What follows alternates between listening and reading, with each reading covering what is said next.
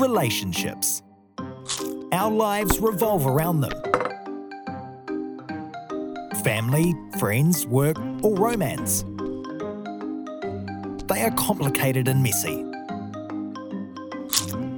and don't always work out like we want.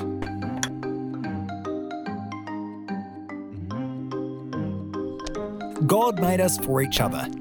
Maybe He can show us a better way to be together. This is not your average relationship talk. This has not been your average relationship talk.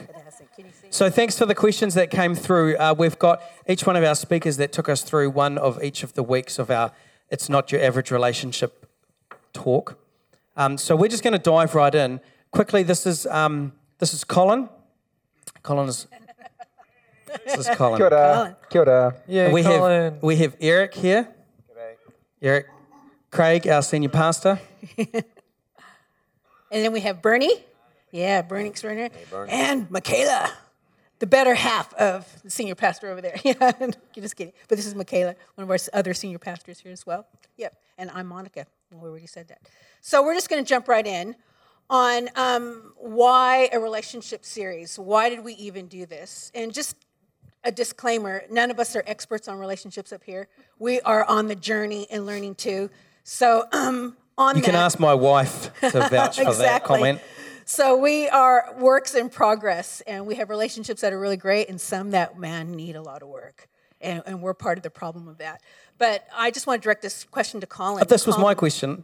Thank you very much. Go ahead. Because if you start in the wrong order, we're going to be going vice versa the entire time. The debate has started already, and it started with the MCs. Yeah. Down, drag out. Okay, go. It's not average. So, Colin, this is a question for you.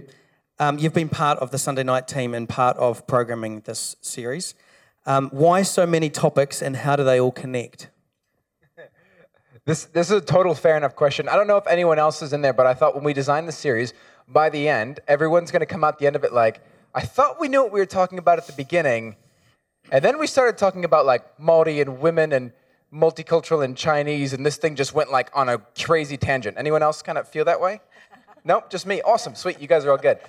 Or Tina, you're a terrible person. So the reason is, there's a logic that kind of fits into it. A lot of times, we often get discussions about, hey, can we talk about a relationship series? Hey, can we talk about relationships? And often our mind naturally falls to romantic relationships, so dating or marriages, and how do we do those well? But when we were planning the series, we were kind of struck with the fact that the Bible actually doesn't talk heaps and heaps and heaps about those kind of relationships. Like, it does say a few things, but instead the Bible talks a whole lot more about these wider networks of relationships and these relationships that fit within the church. And so what we thought we'd do is we take this idea of relationships but widen it to kind of the scope that the Bible looks at it in the New Testament and include specifically different groups that often don't get talked about. So if most relationship series we talk about marriage and dating, why don't we do a relationship series that picks up things we normally don't talk about? So we talked about the role of women in the church, because they've often been minorities, a bicultural journey, a key relationship that the church needs to be involved in that we often don't talk about, multicultural relationships, sex, physicality, we often don't talk about that well in church. So we try to pick all these topics that don't get a lot of attention so that we can broaden our idea of what these relationships are. And I think, for me, one of the highlights as the series has gone through is we look at all these different weeks and all these different areas of life and areas of relationship we need to focus on. And I came out both humbled but excited because there were all kinds of different people that fit into this big church that we are a part of. And to me, that's something really exciting that the church offers that very few other places in the world can really compete with. Amen. So true. Yeah. Cool. Monica, you spoke on generations and you talked to us about mentors. So there's a question here that says, where do I even start? It feels super awkward to ask somebody to be my mentor. What does all of this look like? So I don't know whether you want to pick that up, Monica, or if there's somebody here that has a good example of a mentor in their life. Does anybody, I guess the advice I would give on that is, and then someone else can jump in on that, is that to let it happen organically too. That as you get to meet people and as you talk to people, things like that can happen quite naturally. It is awkward to kind of go up and say, hey, to a stranger and say, hey, can you mentor me? But I would probably start just by just talking to someone and, how you doing and getting to know it, and to kind of see even if that could be kind of like a good fit. There are some mentor relationships that are very specific on like Bible learning. I know I kind of had that a little bit with Jim Hearn, where I would kind of meet with him and he would kind of talk me through some theological stuff, and it was very intentional. But we had a relationship because he would come and teach at Serious Coffee. And then it kind of transitioned to, how's your spiritual life? You still walking with Jesus? And he would really push me on different issues like that. And I know I'm starting to even do that with JD, John Douglas, who's our resident theologian. John, help me with this, and he's a great one to even start with to ask on that. But I would love to open that up to the panel and say, who here has mentored or has been mentored? How did that look for you guys? Craig, I saw you nodding your head. Have you got something to... I was just agreeing with Monica. I was speaking. You were nodding your head, so I take it you're agreeing with me too. Anyway, what were you saying, Monica? Look, mentoring, it doesn't have to be a formal relationship. It can be an informal one. Yeah. Like for me, it can be having a favourite author and somebody who you admire as a leader, or somebody who walks with the Lord, might have a lot of faith and a lot of courage, and you're going, I like what that person has, so I want to know more about them. And so for me, there's a couple of authors that I've been able to just tap into over the years. And there are times when I'm stuck for an answer about certain things, and I'll put my favourite author hat on. I'd say, I wonder what this person would do in this environment or with this problem, which might sound a little bit corny, but loving somebody from a distance. But what you're really doing is just trying to look for a perspective that is not yours, but could be an answer to something. And for me, that's what mentoring is about. You're looking for that alternative answer that could actually help you in your situation. So, being mentored from a distance, choosing a couple of good authors, they could be long dead, quite literally, but they've produced something for the body of Christ that's worth tapping into. A lot of people have tapped into Henri Nouwen. He's brilliant. Fantastic spiritual guy, and he's an example of that. So good. Anybody else? Go, Eric. Yeah, I think if you see someone that doesn't have to be a much older person, but it can be an older person that you admire them, or you admire God's work in their life, then like Monica said, you can just engage them in conversation or just ask them a question. So mentoring it could be a short moment in time. Yeah. It doesn't have to be months or even years necessarily. And that's something worth thinking about. When I was 19 years old, I felt the Holy Spirit put me in places of people that were older people I really respected spiritually, and I would seek them out and just ask them a simple question. I'd say, tell me about your relationship with God. How does it work in your life? And if you had one piece of advice for someone who's young, what would that be? And these people, they would answer those two questions, and I just did that relentlessly over at least 10 years of different people that were kind of like mentor people, but that had a huge impact on my life in terms of getting pearls of wisdom from people. Yeah. Sometimes it's about perspective too. Like I often use some very dear mentors in my life to actually go, look, I'm really struggling with this. And they would come in and give me different perspective. So that's actually helpful as well. When I actually first heard the word mentorship or mentor, I instantly went to Star Wars because, like the Jedi thing. Right. And so when I first heard about it, I was like, sweet, I want some of that. But I just wanted to add in, you do have different mentors for different seasons. Some of them, sometimes you have a mentor who needs to really get alongside and challenge you. And then other times you need someone who's just going to love on you, regardless of what you're going through. And I've experienced both sides of that, and it's helped grow me and shape me as well. The force is with you. A loving Yoda. Definitely a loving Yoda. And then a strict Mace Windu on the other side. That is so talk. good. I like it. Yeah, you're brilliant. I know that when we were in Chicago, Craig and Michaela, there was an older guy there. What was that guy's name? That spoke about mentors. Gordon MacDonald. Yeah. Gordon MacDonald. He was amazing. Yeah, he blew my mind, and he just reinforced this thing, didn't he, about mentors? And he just said, you're crazy to try and go through life without mentors, which was a fresh perspective for me. That he was saying, why would you try and do it, tackle life without a mentor, which was interesting to hear a guy of that caliber talking like that. Yeah. And he was well into his he was nearly 80, wasn't he? And some of his mentors had died off. And he was literally looking now, we had created another group of mentors that were younger than him in some cases, you know, so he was choosing to do life with people.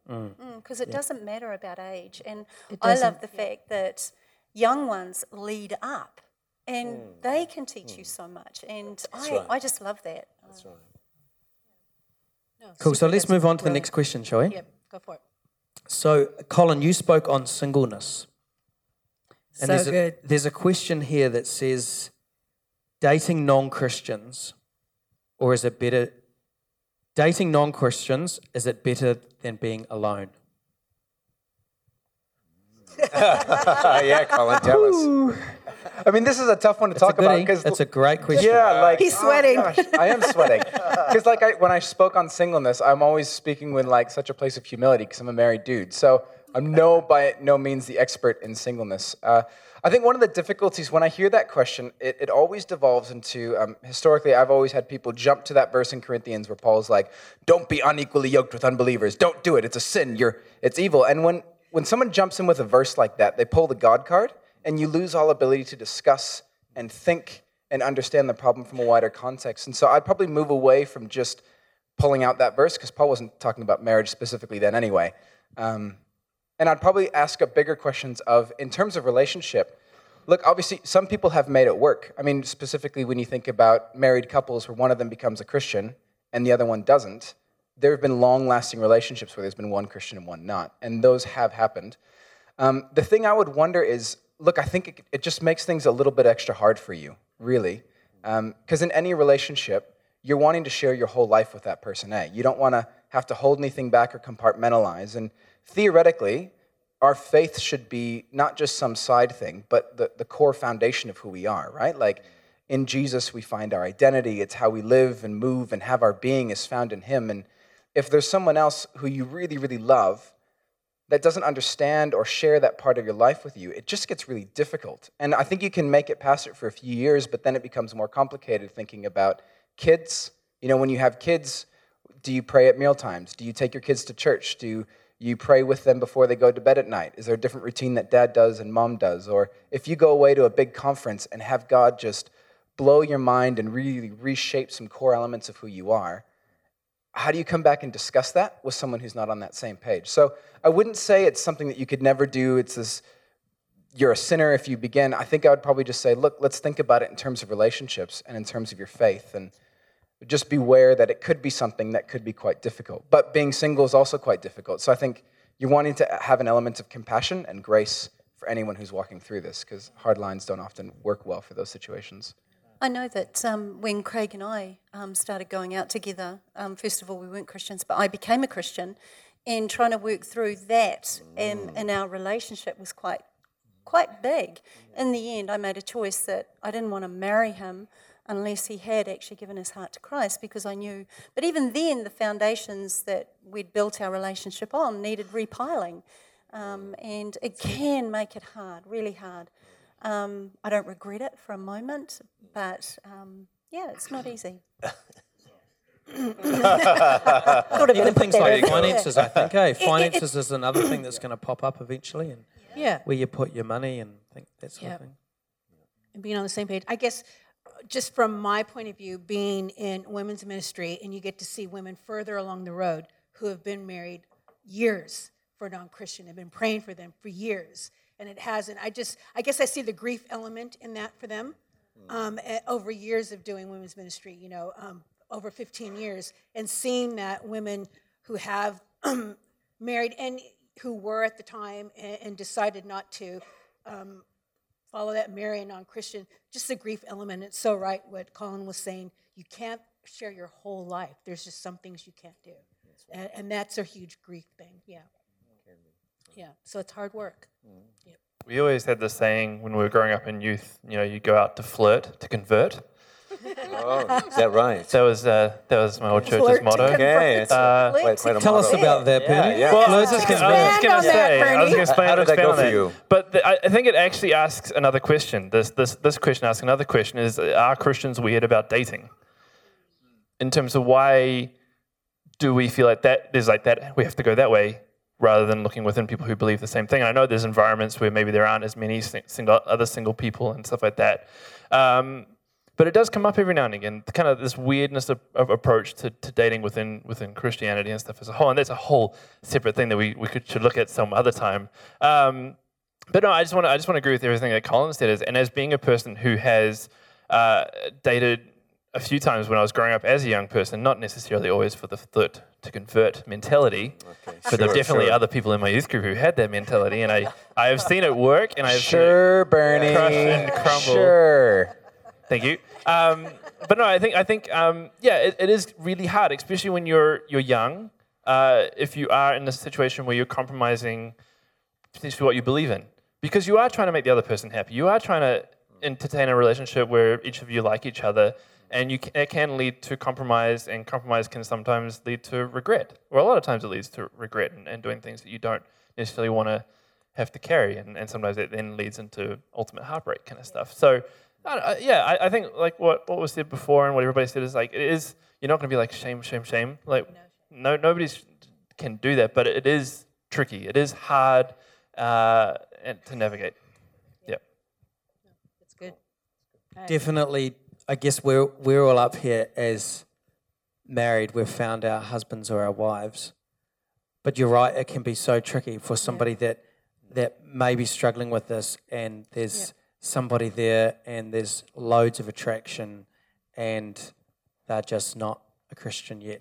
Like it's easy to say one thing, but we totally understand how difficult this sort of thing is, and I think this may come back to the conversation around mentors, that this is where mentors can really help and guide you through this sort of thing. But I also think it's important to know in this context, often this understanding when people talk about this is don't date a non-Christian because they're bad guys and they're going to take advantage of you, and date a Christian because they're good. Well, we blatantly all know that's not true. Like there are some messed up Christians. Yeah, like totally. some people Speak for yourself. You would, It's so come true. on, Speak for yourself. Get off your high horse. You Yeah, met well, that person in church and What thought, can I I would say? never date them, ever. Yeah, exactly. You know? Like, so it's not from that sense of, again, trying to move that element of they're dirty or they're inherently bad. There are heaps of non-Christian people who are wonderful, Amazing. loving, caring people.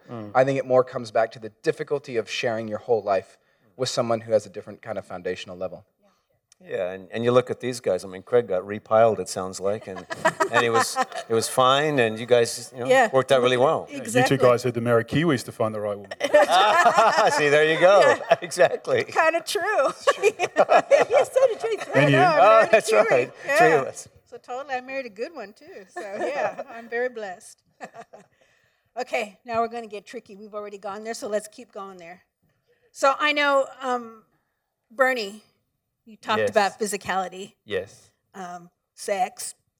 So, and Yes. you said a story about how you had a friend who was too afraid to go up to you and tell you that he was having sex with his girlfriend and that he was too afraid. So what I want to know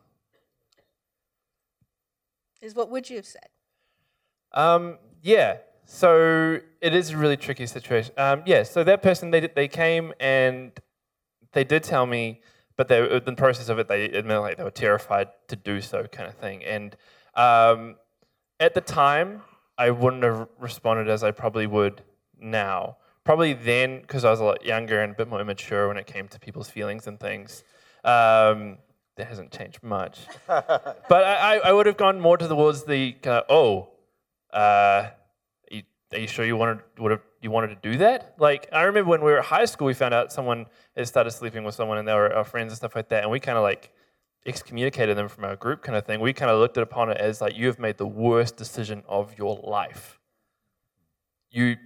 We don't even understand it. Like, you have just gone so far out, we don't even understand it. And so probably at that time, though they were a great friend and I tried to love and care for them the best I could, I wouldn't have probably given them the perspective or the loving and caring that I probably would now. And I guess to answer the other question attached to that is like, what do you say to someone when either they come to you saying that they've had sex or they're currently in a relationship where they're having sex? Is it's you can't have that kind of dirty, sinful approach to it kind of thing, because that's not going to help them. That's not going to foster relationships. I mean, I understand why. We live in a culture where it just promotes and promotes and promotes that having sex equals intimacy, and like intimacy is what every single person in this world craves for. They want to be known. They want to be loved. They want to be intimately loved and understood. And the culture in the world around us just promotes it as, you have sex and you'll find that. The best relationship you have will be the best sexual relationship you have.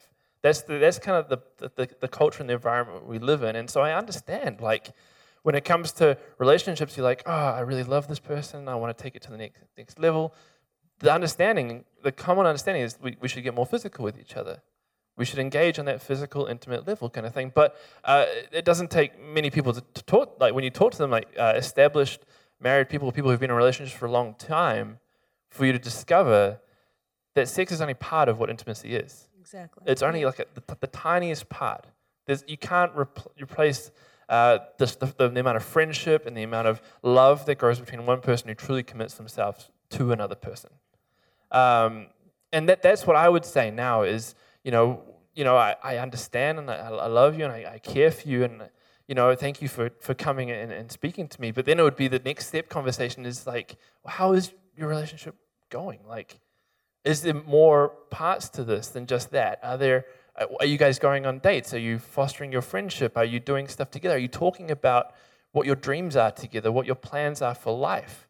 And are you seeing things line up or are you seeing things veer apart? Because if they're veering apart, that's a serious conversation you need to have, because there is an amazing power that comes with sex, not only physically but spiritually as well. That connection, the chemistry stuff, that kind of stuff as well. So kind of ties your souls together, doesn't it? It does. I think that's what a lot of people don't understand is that intimacy, your souls get tied together. Yeah, absolutely. So yeah, it's tricky, and I understand that there may be a few people who might be misled by what I said on the night, but that is truly what I believe in. I think intimacy is best held within a marriage, and intimacy is more than sex. That's so good. Anybody want to add anything to that? Nope. Come on, Craig. I'm just blown away by the fact that you said there's more to intimacy than sex. I was like, We can have another talk afterwards if you want. Okay, all right. Okay. Help with the whole repiling let's process. move on. Yeah, right. Yeah, you like that? Good on you, Bernie. Do you want to add anything more, Craig? Yeah, come on Do you want to now. add anything more? No? No, maybe not. No, I think Bernie answered it really well. At the end of the day, if somebody's come to you and said, look, I'm sleeping with my boyfriend or my girlfriend, at that point they're reaching out for some help, some friendship, and to simply say, naughty person, run away from me, that's not helpful at all. Because at that point in the conversation, they've made themselves vulnerable, and we need to respect that and work with them, not against them. Whatever it is, God has planted a seed in their life of something that says, in sincerity, I know that this is not right before God. So, that's what we're working with, and I think it's a very vulnerable and transparent moment. So we need to deeply respect that opportunity to talk into their lives. It's a privilege, really, isn't it, for somebody to come to you and talk it Absolutely. through with you. Yeah, and to take the shame factor out of it. But in that, so they've come to you and they've said, I'm sleeping with my boyfriend or my girlfriend. Going forward, what advice would you give on, okay, now how shall we live? What kind of boundaries do you put around that? What would you say to a young couple? Stop it. Or, what do you say? Do you say, stay in a group? What are some helpful things that you can say to a young couple? I know for me, in these 25 years or something doing this, and you have these conversations, usually the person who's coming and chatting to you about this has already got a fair idea what boundaries look like. And so you've got to say, what do you think is the best thing you can do? So it's not putting your best idea into their head, it's allowing their best idea to become accountable to you. Yeah. And that's just really, saying, I'm here to empower you in a good decision. How can I help you in that decision? So that's really what it's all about. Because I will never create a relationship with Jesus for somebody. I can only help foster an environment of trust that helps them to restore their life and faith back into a relationship with God that is more impressive than a an illegitimate relationship with another person, because it's just it's an issue of who's God at that point, so that's what you're trying to reawaken. I think it's also good to remember that our perspective is probably the weird one in a secular setting if you are meeting with someone, and to help someone be able to step in and understand your perspective, you're going to have to take them step by step rather than just like throw the book at them kind of thing. And so there is a really loving and guiding process, and you have to be understanding that they won't be able to fix it overnight. Or fix is a horrible word, but there's kind of that understanding that you have to understand where they're coming from, and then be able to lead them to where your perspective is, or our Christian perspective is as well. There is repentance. Repentance means stop, but just saying stop is not going to allow them to go, oh, okay, I'll stop. It's not as simple as that. It's like asking a drug addict to say, why don't you stop taking drugs? Oh, I never thought of that. Thanks for the advice. It's helping create a new alternative. Creating a new alternative. That's so good. Yep. I'll comment a bit more. It's also about the nature of commitment. My wife Karen and I, we do pre-marriage coaching with couples and have for about 10, 11 years. And you want people to have a committed relationship that they're going to enjoy, and that God can bless their life. And invariably, with couples, if they're involved sexually outside of marriage, in my experience, I've found that usually at least one of the parties feels a bit awkward about that, maybe slightly guilty, maybe an element of shame. And so we'll talk with them about, well, how can you guys, you want your relationship to be on the right path, and a path of love and trust. And what does that look like? And so we talk about that and unpack that. And, we also talk about the nature of the marriage commitment and why does marriage matter anyway? And what is it? And why did God think up sexuality within marriage? Why did God think up this logical and loving limit that we call marriage, in which our sexuality can really flourish? And so we'll talk about that. And I just find that really helps with couples. That's really good. Eric, I know when you spoke on relationship, you talked about an important element on forgiveness. And we have a question here. It says, I don't understand why we are meant to forgive someone who won't apologize. If they don't think they've done anything wrong, then how can I move past it? Okay. How does forgiveness work? And that's changing right. tack slightly. All right. Forgiveness. Yeah, I guess two things spring to mind with that question. And if it's okay, we'll quote the Bible here. We're in a church building. I think it's church building. Matthew 7 and Romans 12. First off, in Matthew 7, which is part of the Sermon on the Mount, when Jesus is talking, he does the prayer, our Father in heaven, and then he carries on, and then he talks about forgiveness, and he says, if you won't forgive, then my Father won't forgive you. Very powerful statement there.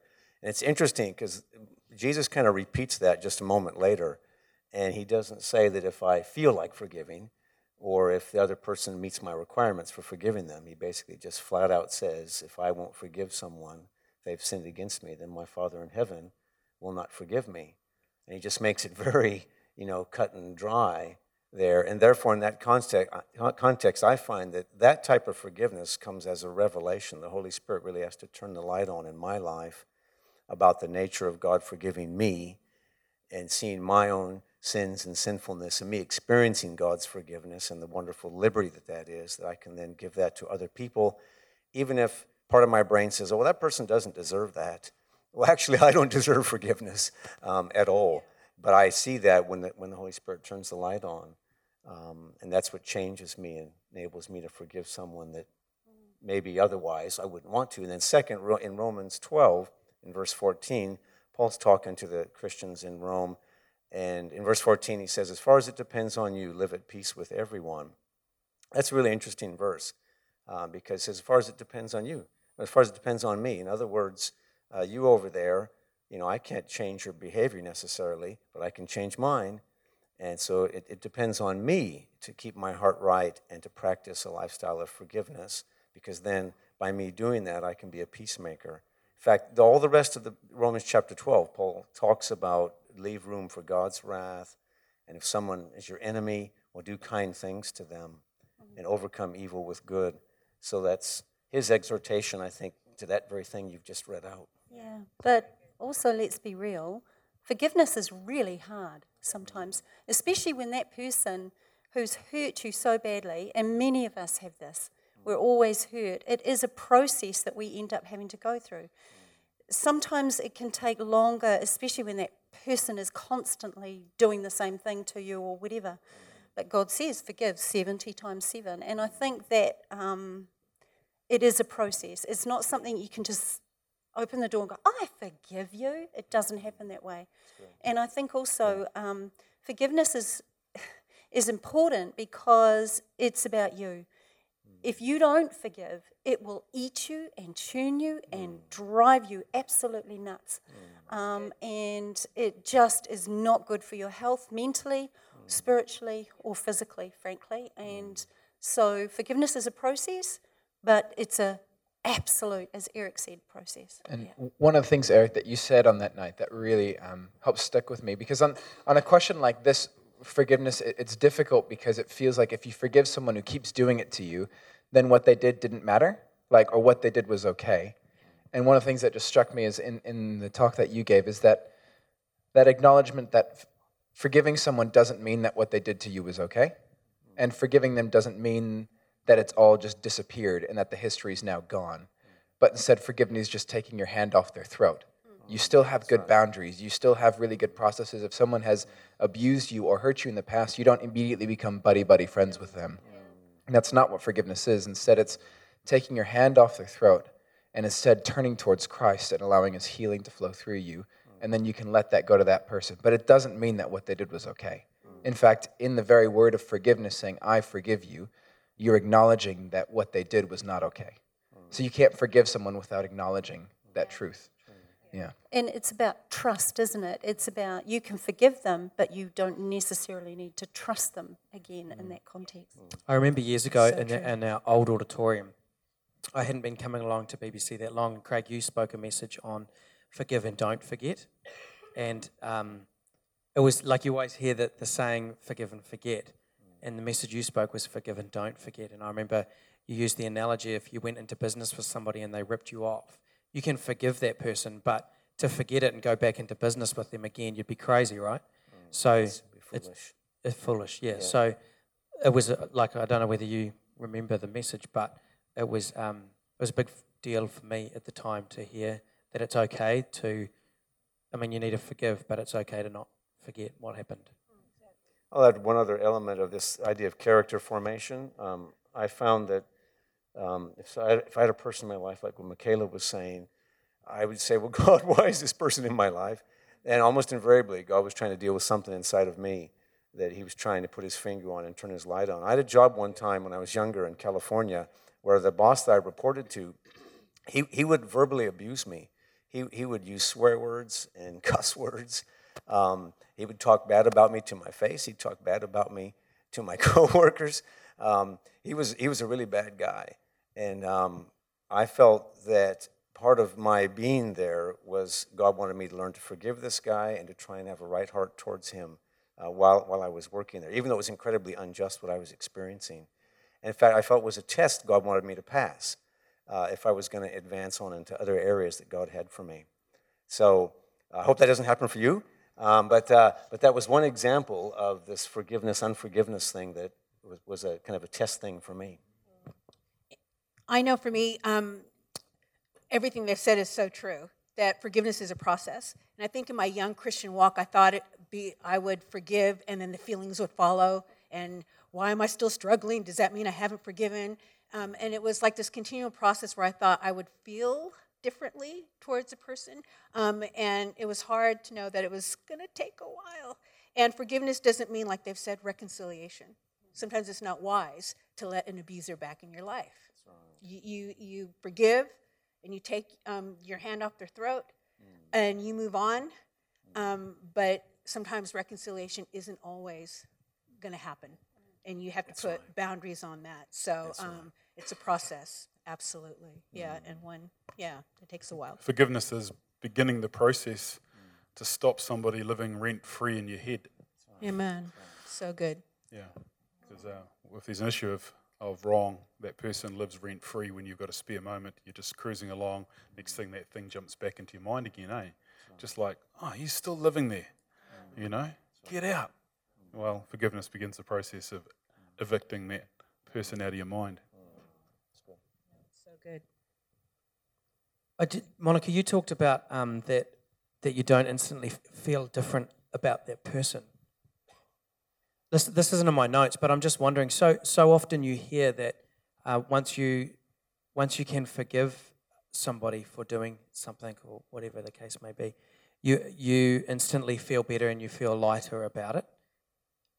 Can you guys, is that really true? Can you guys give an example, not an example of the details, but we hear this being talked, but in reality, is that what happens? Monica, you've touched on a little bit, but... So you're wanting to feel better about something? Is that... I need to forgive the person that gave Monica and I a stool with no back and no cushy seats when there's hundreds of them out here. Yeah. I think it depends on the type of hurt that was. Yeah, there are some things that are just, like little fights or something that hurt your feelings. But there are things that hurt your soul, that wound you to the depths. Yeah, that's a longer process. I think it depends on the type of offense done to you. That's right. Some things can't be taken lightly, and some things take years to work through.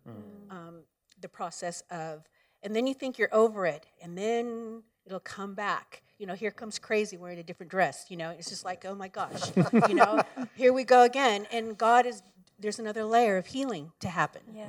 It's a process. There's that whole process, and it keeps coming back in a different way. And God is so gracious, and where I can look back on some really deep, horrible stuff, and man, I've moved a lot. Like God's been so gracious with that. It doesn't hurt like it used to. So and that's God. Yeah. Justice is a big thing in forgiveness as well, because you feel so wronged and you go, it's just not fair. Yeah. And so getting past the fact that you might not receive justice in the process and accepting that and going, well, giving them back to God, giving them back to the Lord to do with what he needs to do with. Amen. It's not your problem, it's theirs. Let God do it. Yeah. It's your question. Yeah, it's not easy, eh? I don't know, how are we for time? Are we good? We've got time for one more, I think. One more. I think in this series, our most important relationship at the end of the day is the one we have with the Lord. And I wanted to ask the panel, in this day and age, and as Christians and as people in leadership, I wanted to open this question up to you guys. How do you maintain your devotion, your relationship with the Lord, this day-to-day walk? And Caleb, did you want to add something to that? Great question. No, Don't ask me that question.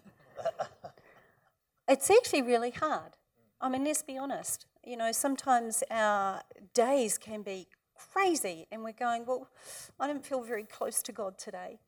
And I found that in my really busy times, I found getting in the shower and just praying, crying out to God, praising him, doing whatever it is that's on my mind, to be honest, is that really, really special time. I often have very long showers.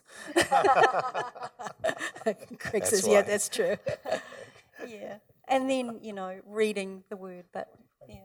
I remember when I was about 17 or 18, and I was at a point in my life where I had really hardened my heart to basically everybody. I couldn't feel love from friends, family, or whatever. I was really kind of isolated within my existing relationships, and that extended to my relationship with God. He felt really distant. I felt really alone and insecure of who I was as a person. I remember there was this specific moment one night at church, and he just really kind of broke in and did some like this crazy intimate heart work on my heart, and just the whole moment was realizing that God is present. God is caring about these small intimate details, the small things. Like he is so there, and that was a major point for me. But it's always kind of come back to that kind of relationship, regardless of what I'm going through, good or bad, hard or easy. God is present in those moments, and so I can talk to him. in a way that is burny. Like for a long time, I felt I carried the weight of you have to speak a specific language to interact with God. You have to act a certain way to interact with God, and if you didn't do it that way, you're kind of like God's kind of shaking His finger at you and come on, do better. And that's just not the case. So for me, it's not so much a casual thing. It's just I just know that He's always present, and it's an intimate. He cares about the small things kind of way, and that's how I find day to day I continue my relationship with Jesus. I think it's always a challenge because God's alive, dynamic, just like any relationship. But I think there can be a little bit of a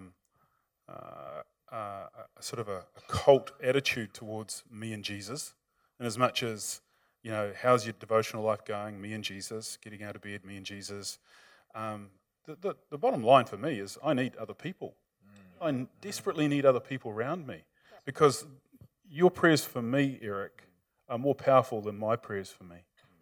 When I hear you praying for me or over me, or any of my friends or people that I know or get a chance to pray with, I have an elders meeting, and for maybe 30 seconds, one of the elders will pray for me. I'll drive home with that prayer in my head and my heart. And I need other people, and Christianity's made for community, and community's made for Christianity. It's all centered around the sense of, the word I have for you and the prayer I have for you will be more meaningful than the prayer that you pray yourself. Does it make sense? Absolutely. Yeah, so this is why I think we should just, have a little bit more of a relaxed attitude around one another and pray for each other more normally, just as a normal part of our Christian activity. Yeah.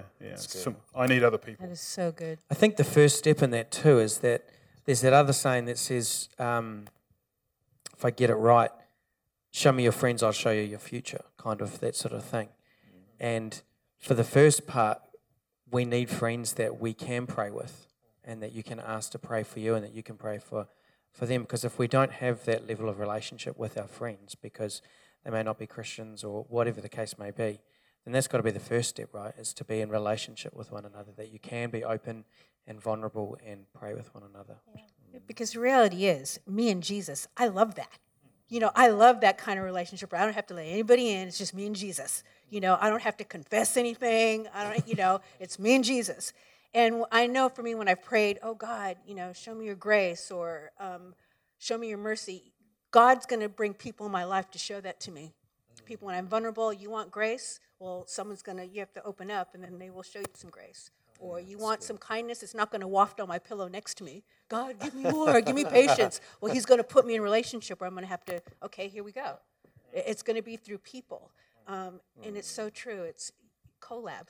Well, and to me, it's part of this series is some of the most enriching relationships that have fostered my relationship with God have specifically come with people who are very different than me. It's been in journeying with people who are single that I've understood so much more of the nature and character of God. It's about hearing about spirituality from my Maori brothers and sisters as they talk to me about their history and their whānau, that it expands my idea of who God is. And to me, that's why this series is so fascinating, because when we're able to reach beyond the bounds of ourselves and reach beyond the people who are like us, and we begin to interact with those who are so radically different, that's where we see the gospel. That's where it's coming to life. And in the New Testament, that's where it was, where these Jews and Gentiles who previously would never really come into contact, as soon as they started worshiping together, it presented a whole new reality to the rest of the Roman Empire that no one knew what to do with. And I think the same holds true today when we interact with those who are so very, very different from us and see God so very differently. You walk away enriched, I think, of your view of God. Eric. All right. Well, I'll present a slightly different perspective in the sense that my experience has been is I love this idea of friendship with God, and I just am blown away that over the years God has sought me out and wanted to have a friendship with me, which is just absolutely staggering. And when the light goes on for you, if that has not happened for you yet, that's just one of the most incredible, amazing things to think we can walk with God and know Him and experience Him and His presence and hear His voice. It's just the most incredible, amazing thing. And without a doubt, it happens in relationship with other people. But I've found that my walk with God, it has plenty of ups and downs and many experiences over the years. And something that changed my walk with God was a talk I heard by Bill Hybels, where he talked about pathways and the fact that we can experience God in different ways where, like for some people, it's music and singing and Christian praise and worship, where they really sense God's presence. For another person, it might be being out in creation. And when they're out in creation, they just, wow, it's amazing how you can just sense God's presence. For another person, it might be study, that you study deep truths. And in that study, you really sense God's presence. Or it might be serving. I have a friend of mine, he just serves all the time. He used to drive me crazy because he's like a workaholic. His name's Kevin. I said, Kevin, why are you like this? And as we unpacked it, I discovered that for him is when he serves, he really feels God's presence on his life. And so I saw Kevin in a whole new light. It's like, oh, okay, that's what's happening for you. And so when that thing went on for me, that really changed my walk with God. Like, for instance, I found that I need to be out in creation, where I really experienced God's refreshing and renewing in my life. And so when the light went on for that, that meant that that's important that I do that I get outside and have time in creation to renew my walk with God. So anyways, I'll just stick that in there, aside from the body of Christ dynamic, which of course is amazing. I'll just inject in that. There's a book called How People Grow by Henry Cloud and John Townsend. And that's a brilliant book where they wrestle with spirituality and then particularly in small groups and being in relationship with other Christians. Great, put a plug in for that. Cool. Well, I think that pretty well draws us to a close. Let's give it up for these guys as they work. Can we have the band come and join us, please? Thank you. Thanks, guys.